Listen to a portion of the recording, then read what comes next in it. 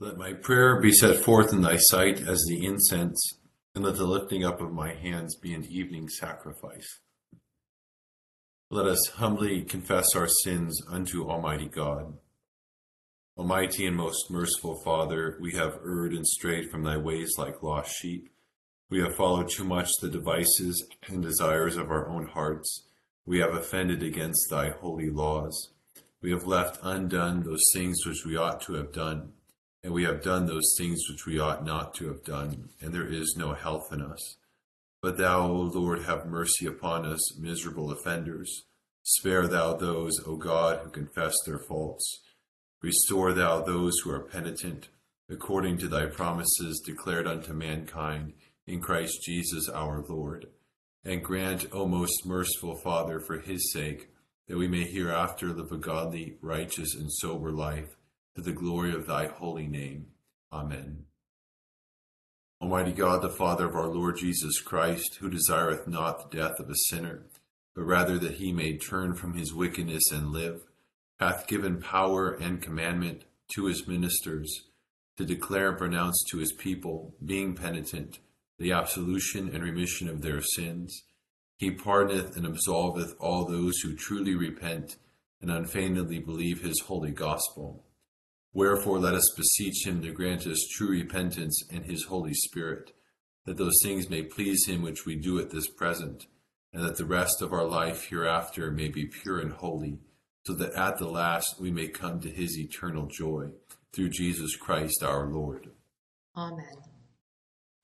Our Father, who art in heaven, hallowed be thy name. Thy kingdom come, thy will be done, on earth as it is in heaven. Give us this day our daily bread, and forgive us our trespasses, as we forgive those who trespass against us. And lead us not into temptation, but deliver us from evil. For thine is the kingdom, and the power, and the glory, forever and ever. Amen. O Lord, open thou our lips, and our mouths shall show forth thy praise. Glory be to the Father, and to the Son, and to the Holy Ghost. As it was in the beginning, is now, and ever shall be, world without end. Amen. Praise ye the Lord. The Lord's name be praised. Psalm 33, page 378. Rejoice in the Lord, O ye righteous, for it becometh well the just to be thankful. Praise the Lord with harp. Sing praises unto him with the lute, an instrument of 10 strings. Sing unto the Lord a new song. Sing praises lustily unto him with a good courage. For the word of the Lord is true, and all his works are faithful. He loveth righteousness and judgment. The earth is full of the goodness of the Lord. By the word of the Lord were the heavens made, and all the host of them by the breath of his mouth. He gathereth the waters of the sea together as it were upon an heap, and layeth up the deep as in a treasure house. Let all the earth fear the Lord. Stand in awe of him, all ye that dwell in the world. For he spake, and it was done. He commanded, and it stood fast. The Lord bringeth the counsel of the heathen to naught, and maketh the devices of the people to be of none effect, and casteth out the counsels of princes. The counsel of the Lord shall endure forever, and the thoughts of his heart from generation to generation. Blessed are the people whose God is the Lord Jehovah, and blessed are the folk that he hath chosen to him to be his inheritance. The Lord looketh down from heaven, and beholdeth all the children of men. From the habitation of his dwelling he considereth all them that dwell on the earth. He fashioneth all the hearts of them, and understandeth all their works. There is no king that can be saved by the multitude of an host, neither is any mighty man delivered by much strength. A horse is counted but a vain thing to save a man, neither shall he deliver any man by his great strength. Behold, the eye of the Lord is upon them that fear him, and upon them that put their trust in his mercy, to deliver their soul from death, and to feed them in the time of dearth. Our soul hath patiently tarried for the Lord, for he is our help and our shield. For our heart shall rejoice in him, because we have hoped in his holy name. Let thy merciful kindness, O Lord, be upon us, like as we do put our trust in thee. Glory be to the Father, and to the Son, and to the Holy Ghost. As it was in the beginning, is now, and ever shall be, world without end. Amen. Here beginneth the 6th chapter of the book of Ezra. Then King Darius issued a decree, and a search was made in the archives, where the treasures were stored in Babylon. And at Achmetha, in the palace that is in the province of Media, a scroll was found, and in it a record was written thus.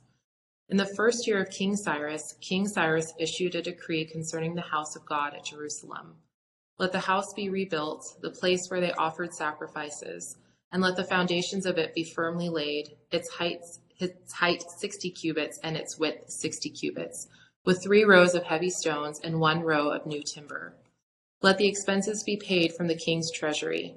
Also let the gold and silver articles of the house of God, which Nebuchadnezzar took from the temple which is in Jerusalem and brought to Babylon, be restored and taken back to the temple which is in Jerusalem, each to its place, and deposit them in the house of God. Now therefore Tattenai, governor of the region beyond the river, and Shethar-Boznai, and your companions the Persians who are beyond the river, keep yourselves far from there. Let the work of this house of God alone. Let the governor of the Jews and the elders of the Jews build this house of God on its site. Moreover, I issue a decree as to what you shall do for the elders of these Jews, for the building of this house of God. Let the cost be paid at the king's expense from the taxes on the region beyond the river. This is to be given immediately to these men so that they are not hindered. And whatever they need, young bulls, rams, and lambs for the burnt offerings of the God of heaven, wheat, salt, wine, and oil, according to the request of the priests who are in Jerusalem. Let it be given them day by day without fail, that they may offer sacrifices of sweet aroma to the God of heaven, and pray for the life of the king and his sons. Also, I issue a decree that whoever alters this edict, let a timber be pulled from his house and erected, and let him be hanged on it. And let this house be made a refuse heap because of this. And may the God who causes his name to dwell there destroy any king or people who put their hand to alter it, or destroy this house of God which is in Jerusalem. I, Darius, issue a decree. Let it be done diligently. Here ends the first lesson. My soul doth magnify the Lord, and my spirit hath rejoiced in God my Saviour, for he hath regarded the lowliness of his handmaiden. For behold, from henceforth all generations shall call me blessed. For he that is mighty hath magnified me, and holy is his name. And his mercy is on them that fear him throughout all generations. He hath showed strength with his arm. He hath scattered the proud in the imagination of their hearts. He hath put down the mighty from their seat, and hath exalted the humble and meek. He hath filled the hungry with good things, and the rich he hath sent empty away. He, remembering his mercy, hath hope in his servant Israel, as he promised to our forefathers Abraham and his seed forever. Glory be to the Father, and to the Son, and to the Holy Ghost, as it was in the beginning, is now, and ever shall be, world without end. Amen. Here begins the 20th verse of the 9th chapter of the Acts of the Apostles. Immediately he preached the Christ in the synagogues, that he is the Son of God. Then all who heard were amazed and said, Is this not he who destroyed those who called on this name in Jerusalem, and has come here for that purpose, so that he might bring them bound to the chief priests? But Saul increased all the more in strength and confounded the Jews who dwelt in Damascus, proving that this Jesus is the Christ. Now after many days were passed, the Jews plotted to kill him, but their plot became known to Saul, and they watched the gates day and night to kill him. Then the disciples took him by night and let him down through the wall in a large basket. And when Saul had come to Jerusalem, he tried to join the disciples, but they were all afraid of him and did not believe that he was a disciple. But Barnabas took him and brought him to the apostles. And he declared to them how he had seen the Lord on the road, and that he had spoken to him, and how he had preached boldly at Damascus in the name of Jesus. So he was with them at Jerusalem, coming in and going out. And he spoke boldly in the name of the Lord Jesus, and disputed against the Hellenists, but they attempted to kill him. When the brethren found out, they brought him down to Caesarea and sent him out to Tarsus. Then the churches throughout all Judea, Galilee, and Samaria had peace and were edified. And walking in the fear of the Lord and in the comfort of the Holy Spirit, they were multiplied. Here ends the second lesson. Lord, now lettest thou thy servant depart in peace, according to thy word. For mine eyes have seen thy salvation, which thou hast prepared before the face of all people, to be a light to lighten the Gentiles, and to be the glory of thy people Israel. Glory be to the Father, and to the Son, and to the Holy Ghost, as it was in the beginning, is now, and ever shall be, world without end. Amen. I believe in God, the Father Almighty, maker of heaven and earth, and in Jesus Christ, his only Son, our Lord, who was conceived by the Holy Ghost, born of the Virgin Mary, suffered under Pontius Pilate, was crucified, dead, and buried. He descended into hell. The third day he rose again from the dead. He ascended into heaven, and sitteth on the right hand of God the Father Almighty. From thence he shall come to judge the quick and the dead. I believe in the Holy Ghost, the Holy Catholic Church, the communion of saints, the forgiveness of sins, the resurrection of the body, and the life everlasting. Amen. The Lord be with you. And with thy spirit. Let us pray. O Lord, show thy mercy upon us. And grant us thy salvation. O Lord, save the state. And mercifully hear us when we call upon thee. Endue thy ministers with righteousness. And make thy chosen people joyful. O Lord, save thy people. And bless thine inheritance. Give peace in our time, O Lord. For it is thou, Lord, only that makest us dwell in safety. O God, may clean our hearts within us. And take not thy Holy Spirit from us. O God, the strength of all those who put their trust in thee, mercifully accept our prayers. And because through the weakness of our mortal nature we can do no good thing without thee, grant us the help of thy grace, that in keeping thy commandments we may please thee, both in will and deed, through Jesus Christ our Lord. Amen. O God, from whom all holy desires, all good counsels, and all just works do proceed, give unto thy servants that peace which the world cannot give, that our hearts may be set to obey thy commandments, and also that by thee we, being defended from the fear of our enemies, may pass our time in rest and quietness, through the merits of Jesus Christ our Savior. Amen. Light in our darkness, we beseech thee, O Lord, and by thy great mercy defend us from all perils and dangers of this night, for the love of thy only Son, our Savior, Jesus Christ. Amen.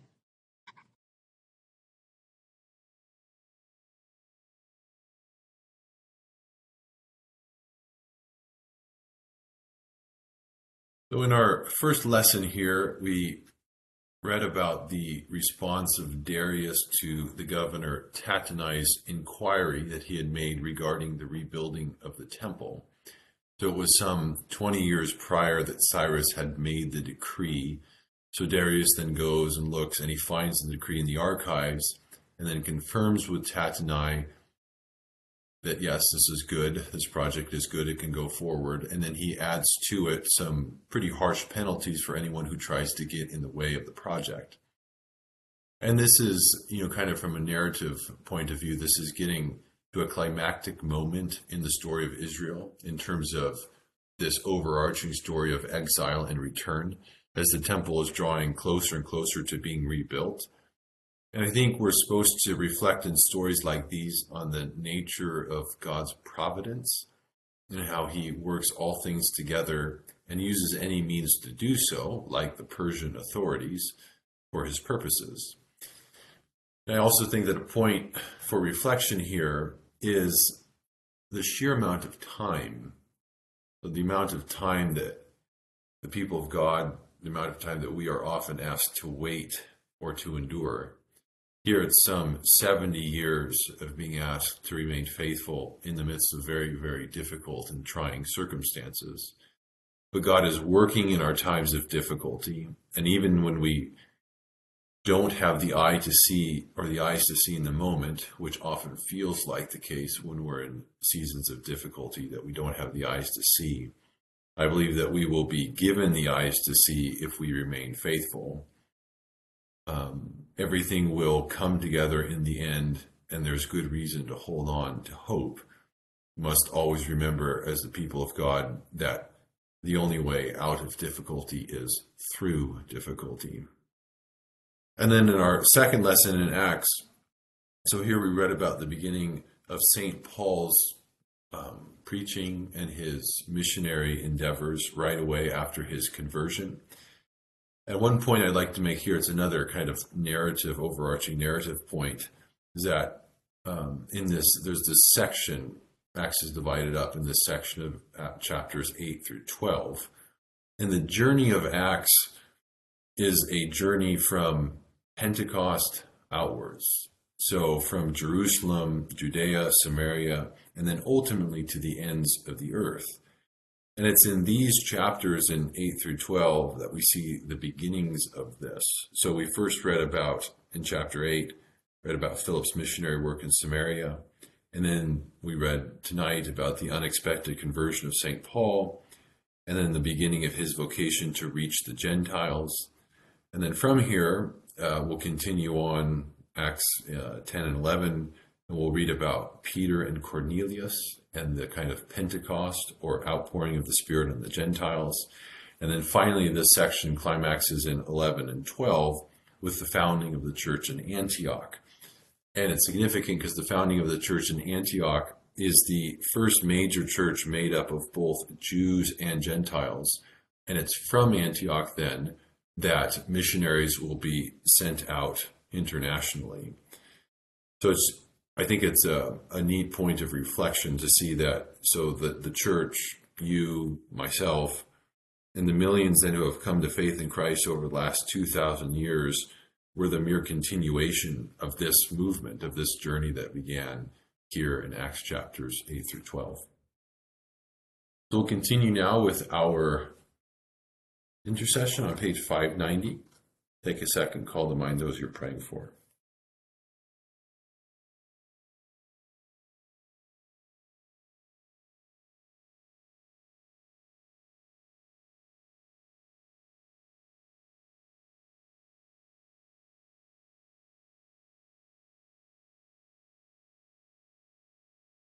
Accept, O Lord, our intercessions for all mankind. Let the light of thy gospel shine upon all nations. And may as many as have received it live as becomes it. Be gracious unto thy church, and grant that every member of the same in his vocation and ministry may serve thee faithfully. Bless all in authority over us, and so rule their hearts and strengthen their hands, that they may punish wickedness and vice, and maintain thy true religion and virtue. Send down thy blessings, temporal and spiritual, upon all our relations, friends, and neighbors. Reward all who have done us good, and pardon all those who have done or wish us evil, and give them repentance and better minds. Be merciful to all who are in any trouble, and do thou, the God of pity, administer to them according to their several necessities, for his sake who went about doing good, thy Son, our Savior, Jesus Christ. Amen. The grace of our Lord Jesus Christ, and the love of God, and the fellowship of the Holy Ghost be with us all evermore. Amen. Amen. Thanks, everyone. Have a good night. Thank you, Father Kevin. Good night, everybody. Thank you, everyone. Have a good evening.